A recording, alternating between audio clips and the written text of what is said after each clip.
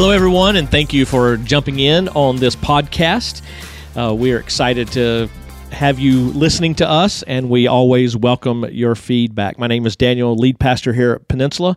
We're hoping you're having a blessed day, whether you're sitting at home, traveling in your car, on an airplane, wherever it may be. We're so glad that you chose to listen to this podcast. Today, we have joining with us Pastor Adam, Pastor Jeff, and Pastor Nate. Heyo. Yeah, that was Pastor Nate. Hello. So recognize there's Pastor Jeff, and good morning. And there's Pastor Adam. Whatever time it is. Whatever time it is for them. Some of them may use this to go to sleep at night. We don't know. We're coming on a podcast today to talk a little bit about kind of a follow-up to podcast number 13, where in episode 13 we talked about the homosexual lifestyle, and we talked about what Scripture said about it. But on the heels of that, after we finished that podcast, we had a conversation about how families can love on individuals who are making choices that are not biblical or God-honoring. And it goes beyond just the homosexual lifestyle. There's all types of things that people choose to do that are not biblical and are not God-honoring.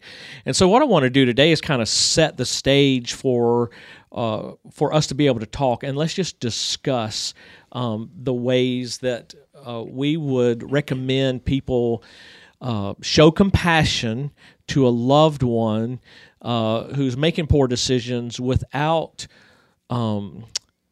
losing the truth in their own life of what the Bible says. And the discussion came on the heels of the last episode because of that. And if you haven't heard that episode, you could just jump back to that. You don't have to listen to it before you listen to this one, but any order that you want to go in on that.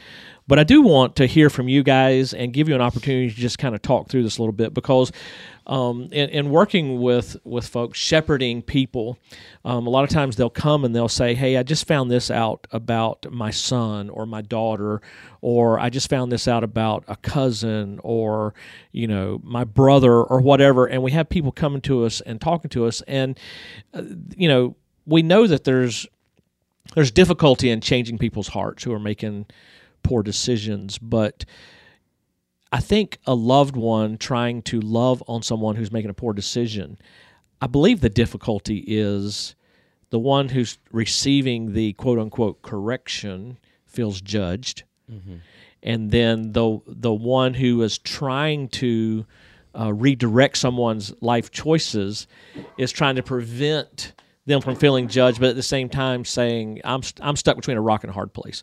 And then you've got on top of it a culture that is saying that any negative talk towards someone who's wanting to choose for themselves is hateful and should not be received.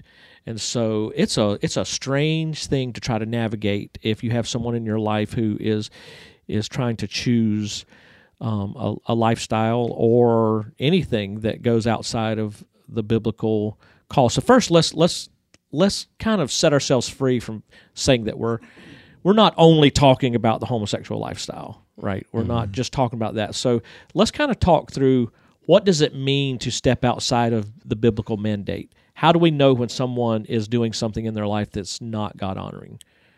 Anybody want to speak to that? I don't have anybody in mind to go first, but somebody jump in. What's the litmus test that says, oh, that person's making a poor decision? Well, I mean, it's not to sound obvious, but I mean, our litmus test is always going to be what Scripture teaches. When we go to the Scriptures, it's intended to give us the story of God, but also it's intended to give us how we should function, how we should live, and it's what's best for us. It's how God has set up the world around us. It's also a story of how we messed it up. But it is intended to give us kind of a God-honoring way to live, what we need for faith and practice. Those sort of things that Scripture is going to teach us. And we're going to see a lot of other things around us in terms of how we're told how we should live. We talk about this sometimes at some of our milestone things we do. Take, parenting, and this is the situation. We're talking about family. The most minute details we can think of, as a new parent about sleep or how your kid should eat. There are untold number of opinions on those things, and people who are very opinionated about them. But, so we're going to say, you're going to have opinions all around you, but the thing that is going to guide everything we need to do and how we live is going to be Scripture. It's not going to be what feels right. It's not going to be what we hear from other people around us. It's not going to be what we empathize with or just what, we feel kind of, and it is right for us to feel compassion to people, but not in a way that leads us to approve of something that Scripture clearly speaks against. Yeah, and I was going to say that 2 Timothy 3:16, and you probably heard this verse, but just to read that and to back up what you just said, but all Scripture is breathed out by God and profitable for teaching, for reproof, for correction, and for training in righteousness. And this part here, that the man of God may be complete, equipped for every good work. That's good. I think litmus test wise, we've spoken to if you have a loved one that may be struggling or straying from God, but maybe you're sitting here listening thinking, is that me? Like, am I outside of God's will? And typically, probably a good litmus test would be, what are you doing with God's word right now? If you're living outside of God's will, most likely you're avoiding God's word. You may use things like, I just don't have time right now, or this thing, but at the core, you don't like what it says, or you're going further than that. You're looking for other voices who will interpret Scripture in such a way to okay what you're doing in a way that causes it to contradict with other Scriptures. So it's not a good interpretation of that Scripture. And so it's when we step outside of biblical authority, we know we're outside of biblical authority, and we've tried to either explain it away or we're just kind of avoiding it, wanting to believe that somehow things between us and God are still good. He will say things like, well, God understands, or I've prayed about this, but we can't really reconcile those things with what Scripture teaches. Mm-hmm. Which is, again, as we've talked about a few times in a few settings recently, going back to the beginning of the Scripture, Genesis 3, where did all of kind of sin and rebellion come from? It's being this idea of doubt. Did God really say, is this really what's best? Is he holding back from you? And then a sense of, no, my way, I know this is clearly what God has said, but my way is what I feel like is right, and I'm going to follow it. That has been our pattern since Genesis 3 and what we continue to do. Yeah, so I hear you three, and what we're kind of nutshelling then is that everyone comes to the table blemished. Mm-hmm. No one comes to the table perfect, and that can help us. So I think the first question, and we've kind of covered this in podcasts, previous, but the first question is, if someone is stepping outside of the biblical call of honoring God with their lives, whatever it may be, whatever that sin may be, the first question is, are they truly a believer? Because that's the first place you need to go is, and if you think, 90% sure they are a believer, then that's a different way of working and showing compassion toward that person. But I kind of want to say up front here that when you're working with someone, trying to love on someone, trying to minister, disciple, whatever it is, that no person on earth has the power to change hearts. Mm-hmm. Only God can change hearts.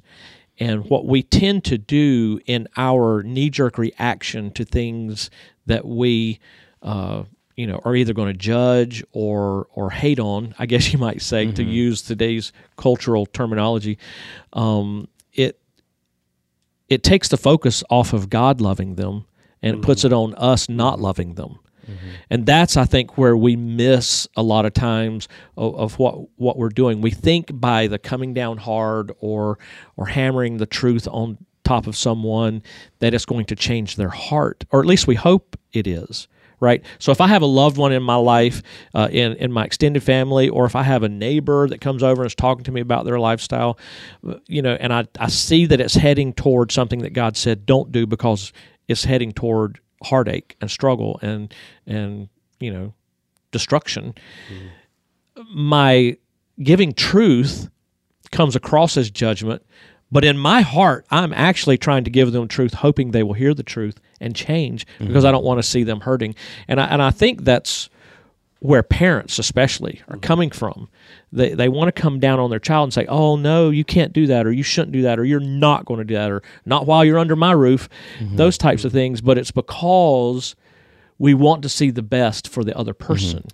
And so how can we frame that up, though, to still hold on to the truth and to give the truth to our loved ones, but not come across as a sledgehammer, but to say it in love and compassion? I think to check our motive. I heard what you're saying as, if it's a loved one, especially if it's a loved one, we want what's best for them. We don't want to see them hurting. That probably is at the core of part of what we're doing, but we have to make sure that our motive isn't also, this is an embarrassment, I'm a Christian, and because my loved one is choosing these things, I don't want other people to know about this, and so I'm trying to get them to change so that the motive is to save face. Yeah, motive is to save face rather than that, and they can see right through that. So we got to check our motive first and let them know that we are proud. I'm proud that this is my son. I'm proud that this is my daughter. I'm proud this is my nephew or niece or whatever. I'm proud of you, and not for the things you're choosing to do, but because I love you, and I will connected. always say that I know you, and I always say I'm glad you were given to me. Is there a way, though, to separate?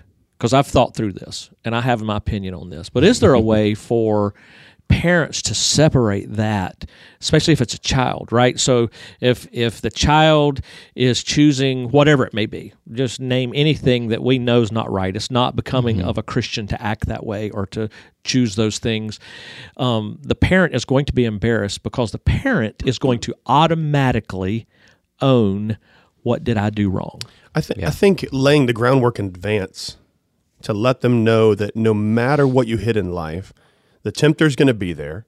Temptation's going to be there in general, even if Satan isn't around because he's not omnipresent.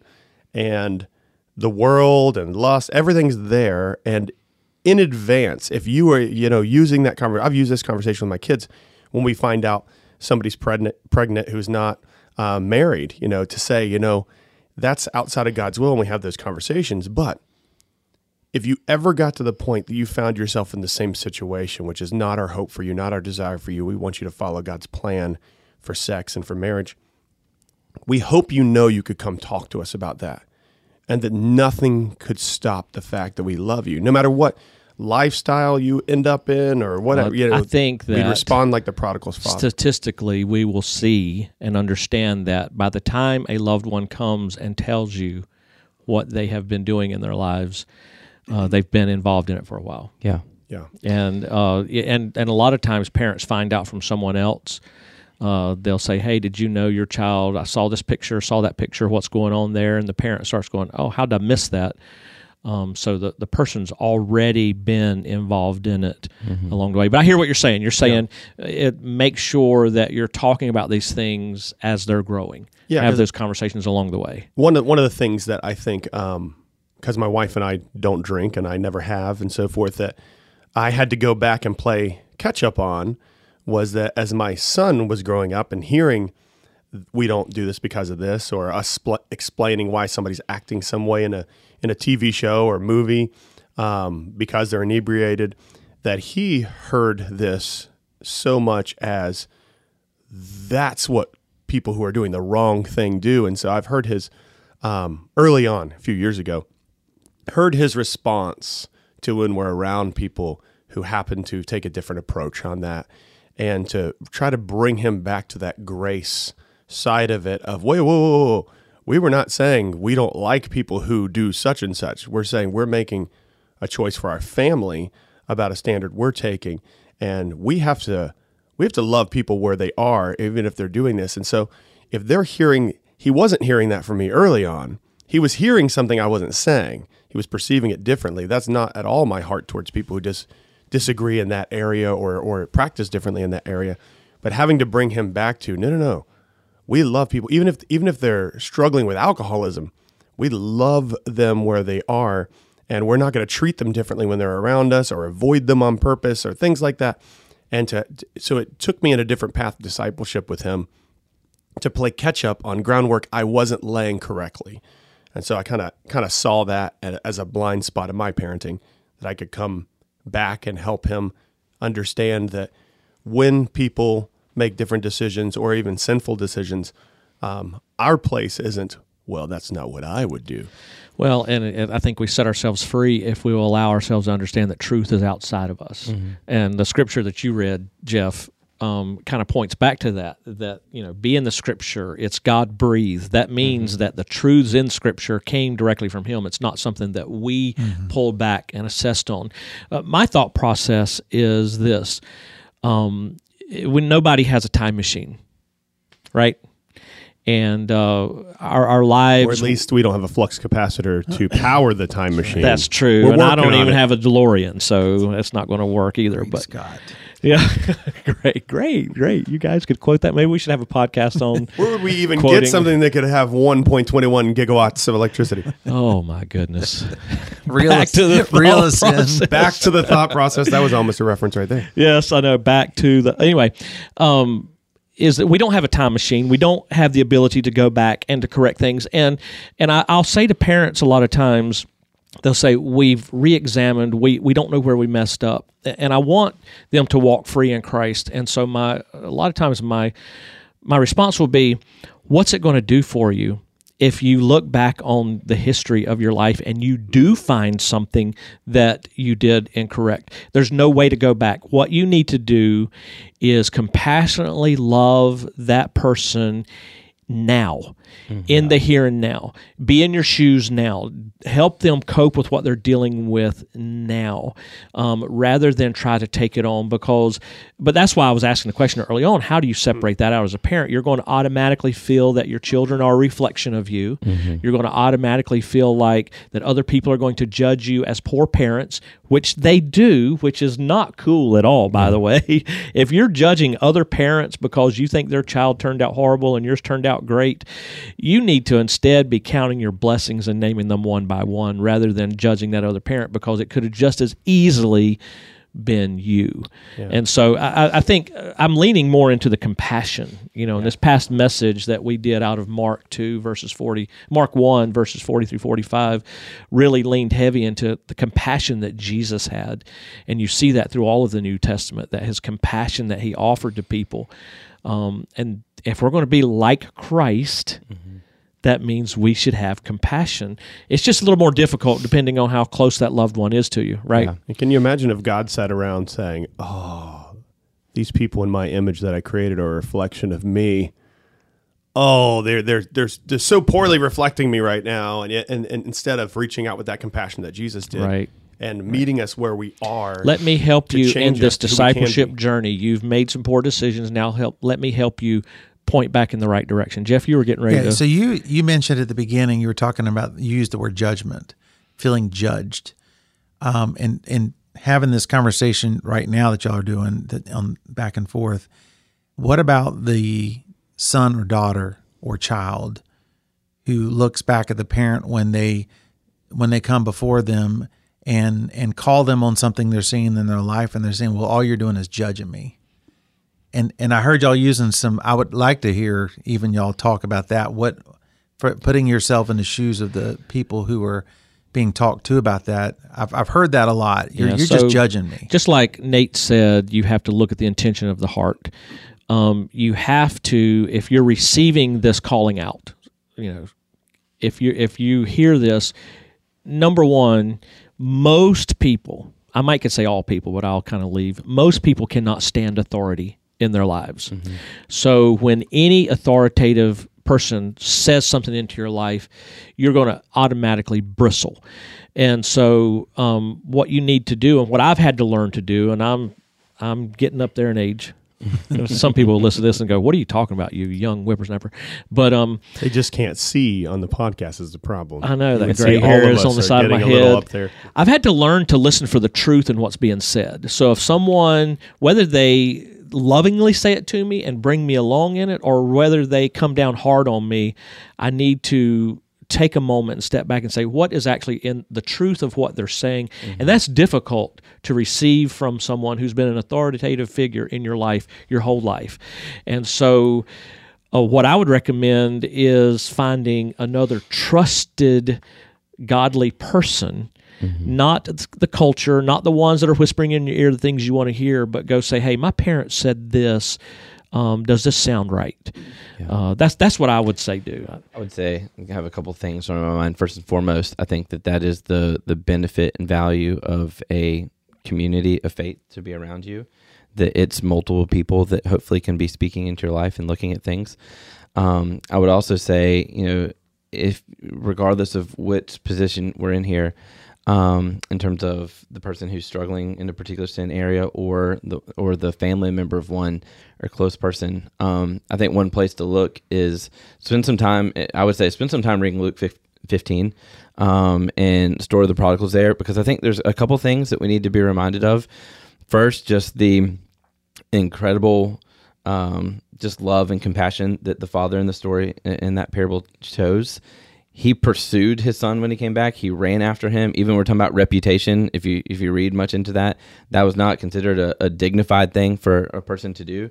But at that position, I know I'm thinking, hey, this is my son or daughter who's wandered into sin and is coming back. Forget my reputation. Like run to them. Let that be known to the people in your life that you care more about them and them living in a God honoring way than you do anything what anybody thinks about you.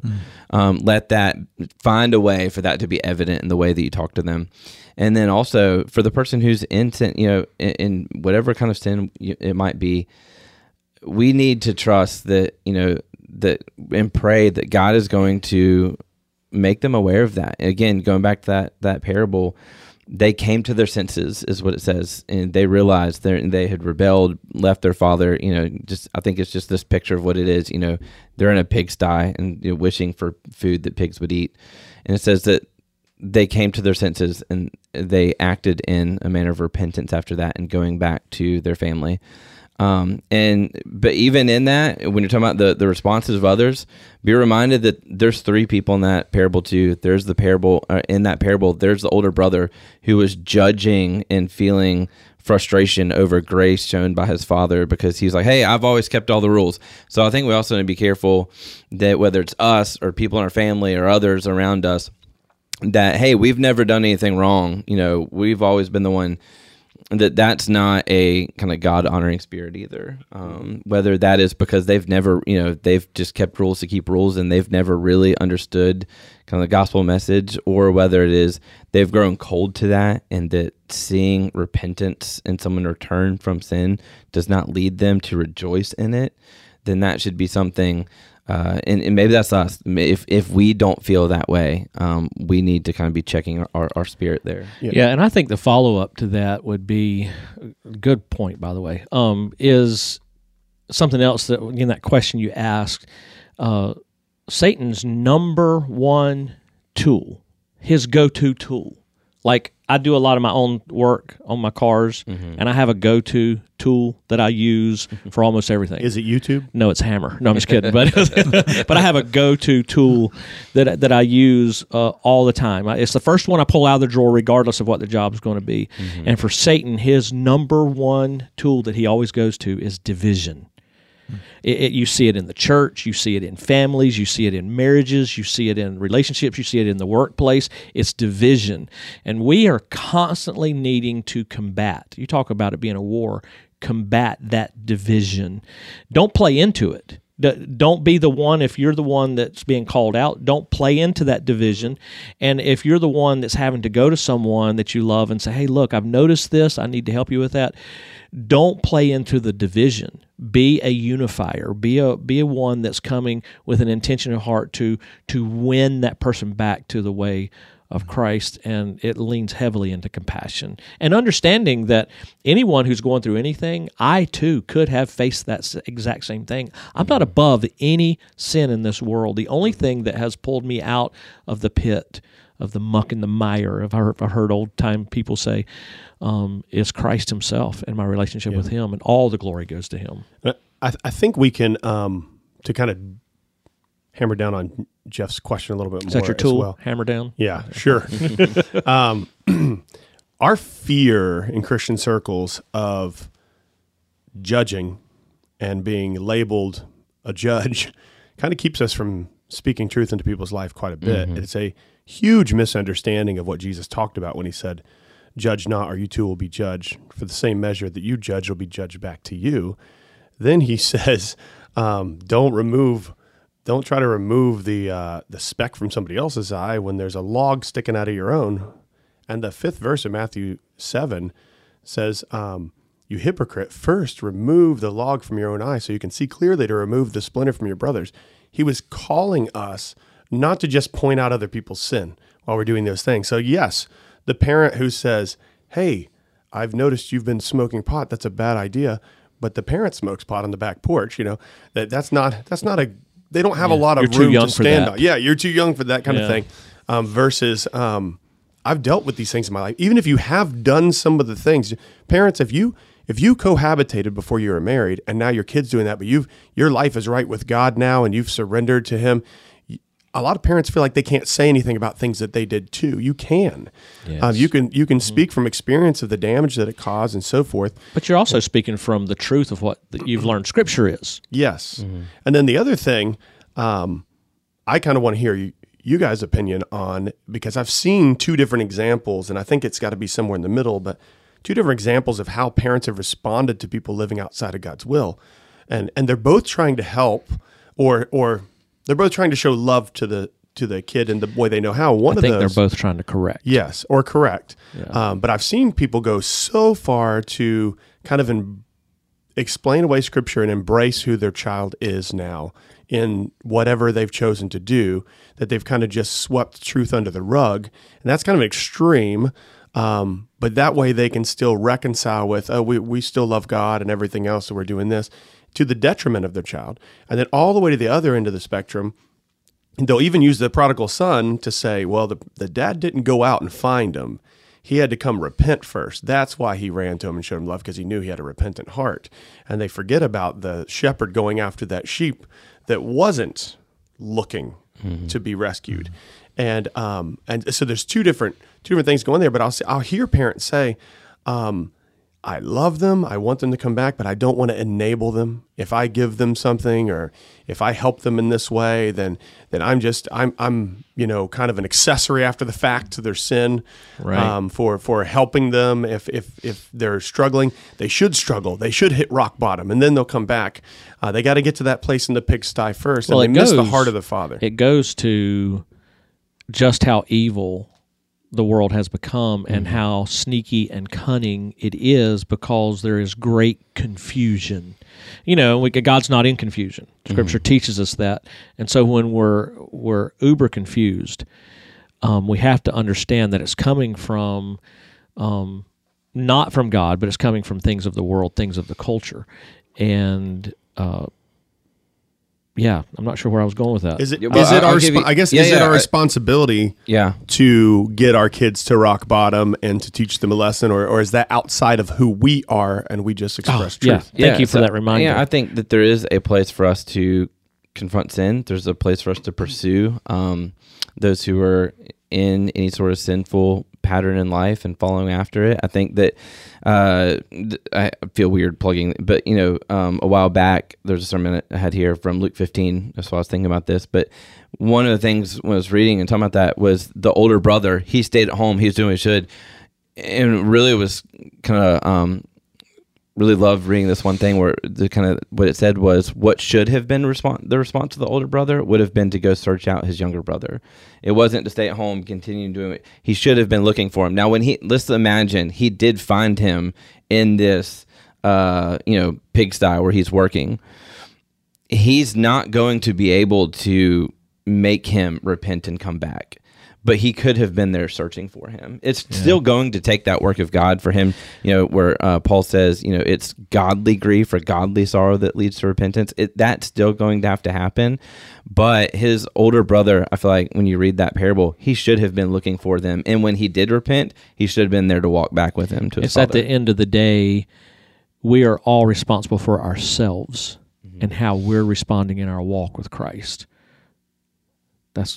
Yeah, I would say we're responsible for ourselves, but I do think we have a responsibility to other believers too. He disconnected himself so much in that. That's kind of where I was going with that. Yeah, absolutely. We have responsibility for ourselves. If my kid one day, one of my 3, go astray, they're following the world and everything else, and I continue to bring them to every family function, to do all the things that we do. They're always welcome in my house type thing. I think some parents have that question, does that in some way negate, and I'm not bailing them out of jail or anything, but like helping them when they have needs and things like that. Does that somehow keep God off their radar, and they feel like they can have their cake and eat it too type thing? Or is that me showing them that nothing is outside of the love I have for them? Like, so that, I think that's a question that people maybe even listening are struggling with. How do I deal with and show love and yet correction and truth at the same time? I don't know that I have the perfect answer for that. That's why I'm throwing it out there. Well, you're going to lean into the Spirit's guidance on that, taking the total counsel of the Scripture, that you can't be so involved in their lifestyle that you are appearing as if you are part of it too. To give affirmation to to give affirmation to it. But at the same time, if you're going to say, yeah, you're always welcome in my home, the truth discussion can't stop. Yeah. You have to say, okay, you were in my home this past week. Let's go out for coffee and let's talk. Where are you in your life on this particular thing? Remember, this is what Scripture says. Again, you're always welcome in my home, but I want to bring you back to what Scripture says. And I think another thing that helps is taking people beyond what Scripture says and going down the path of why it says it. I think we miss that a lot of times. What's the meat behind why it's saying what it's saying? Why did God say? He wasn't just some God that made these guidelines that said, if you go outside these, I can't stand you anymore. He had reason behind the guidelines he gave. He's trying to give a reflection back to what things were like in the garden, but he's got guidelines now to protect us from the destruction that comes from not following his path. So I think it's to answer your question, it's an ebb and flow, a constant moving in and out. You can't settle at any given moment of saying we have arrived at this is our new rhythm in life, because as long as someone's living outside of the will of the Lord, you're not going to find rhythm. You won't have true fellowship with right. them. You won't have true fellowship, and you're not going to find rhythm. But understand that, and then live in and out of that as you're loving on them, as you're showing them truth, as you're loving on them, as you're showing them truth. And there may be those times you have to make hard decisions to say, this particular event, you can't come if you come demonstrating and modeling that lifestyle I think to my family. That influence as well would be something to add to. If you had this one child and they're the adult, always welcome in my house is an easy thing to say, versus you still have kids that you're raising. If it's being, whatever that is being glorified in some sense to the younger children. You need to be okay to say, I love you, and you're wrong. Yeah, and I think that you're going to have to be okay with the fact that is going to cause some level of kind of difficulty in a relationship. Paul, I was just reading here a minute ago in 2 Corinthians, if you know much about the church in Corinth, Paul was writing not harshly, but writing truthfully to some things they were doing that they should not do. And he says in the second letter, follow-up, he says, for even if I made you grieve with my letter, I do not regret it, though I did regret it, for I see that the letter grieved you, though only for a while. As it is, I rejoice, not because you were grieved, but because you were grieved into repenting. For you felt a godly grief, so that you suffered no loss from us. And that's when he continues to say, the godly grief leads to repentance that leads to salvation. And so that idea of Paul saying, I know it hurt. It wasn't easy to say, but at the end of the day, I'm not upset that you were grieved by it, because that grief led you to repentance. Yeah, that's good. And I'm going to kind of be quiet here, but I want to throw something out there and let you guys just kind of talk about it for a second. But I want Peninsula to be a place where people feel comfortable in community to be able to share with one another the struggles that we're having, because a lot of times we put on a mask when we walk through the door, like, how you doing? I'm doing great, but we're dying inside because of something that's going on.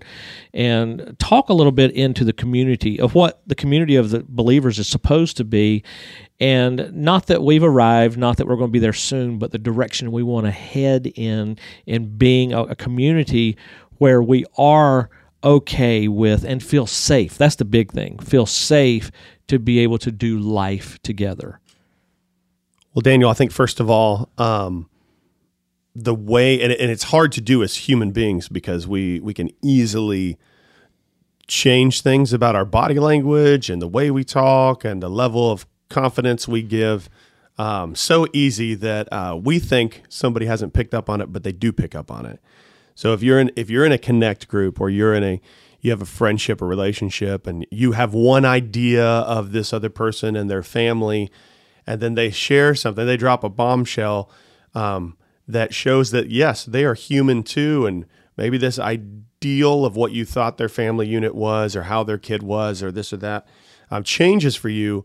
You've got to combat the kind of the struggle as a human to distance yourself or respond to them differently and all that kind of stuff, because you may need them one day to lean on in the same fashion. And so to not be surprised, one of the things in youth ministry I tell small group leaders is, no matter what your student confides in you, you need to never look shocked by it.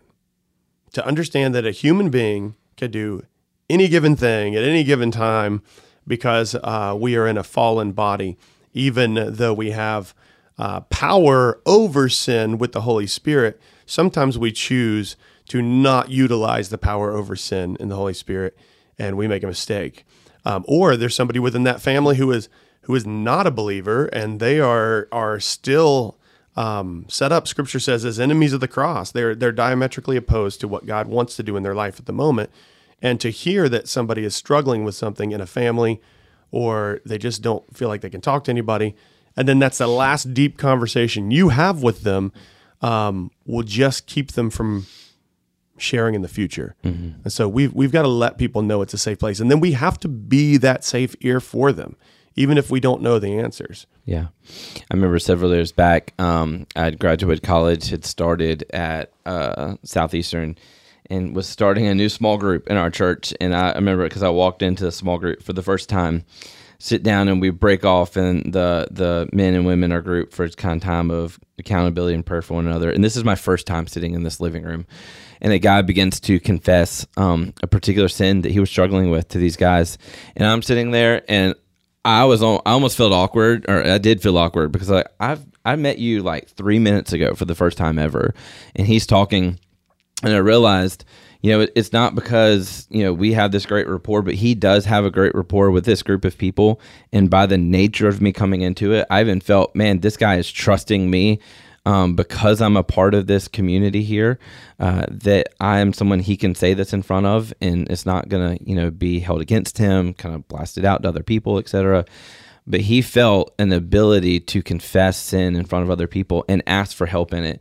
And I think that that's what we need to be doing more of in big and small ways. And as we do that, then it becomes more natural. When we can confess a frustration or anger that popped up over things in our house, and kind of, or a pattern we see in our life, and ask for other believers to pray for us about that or something, as we grow in that, then it doesn't seem odd to talk about big things that we're struggling with, whether that's I'm personally struggling in sin, or I'm struggling with seeing the sin of someone else in my life, and I need to be able to walk in grace and truth with them. And we can ask for other people to pray for us and be a part of that. I think when we build that, it does. If we just try to drop it in some major thing in our life, and we've never done that before, it's going to feel odd for everybody. But as we begin to do that in all of life, and know that we are not meant to do it by ourselves. Scripture uses that phrase, one another, all the time, and that we need each other.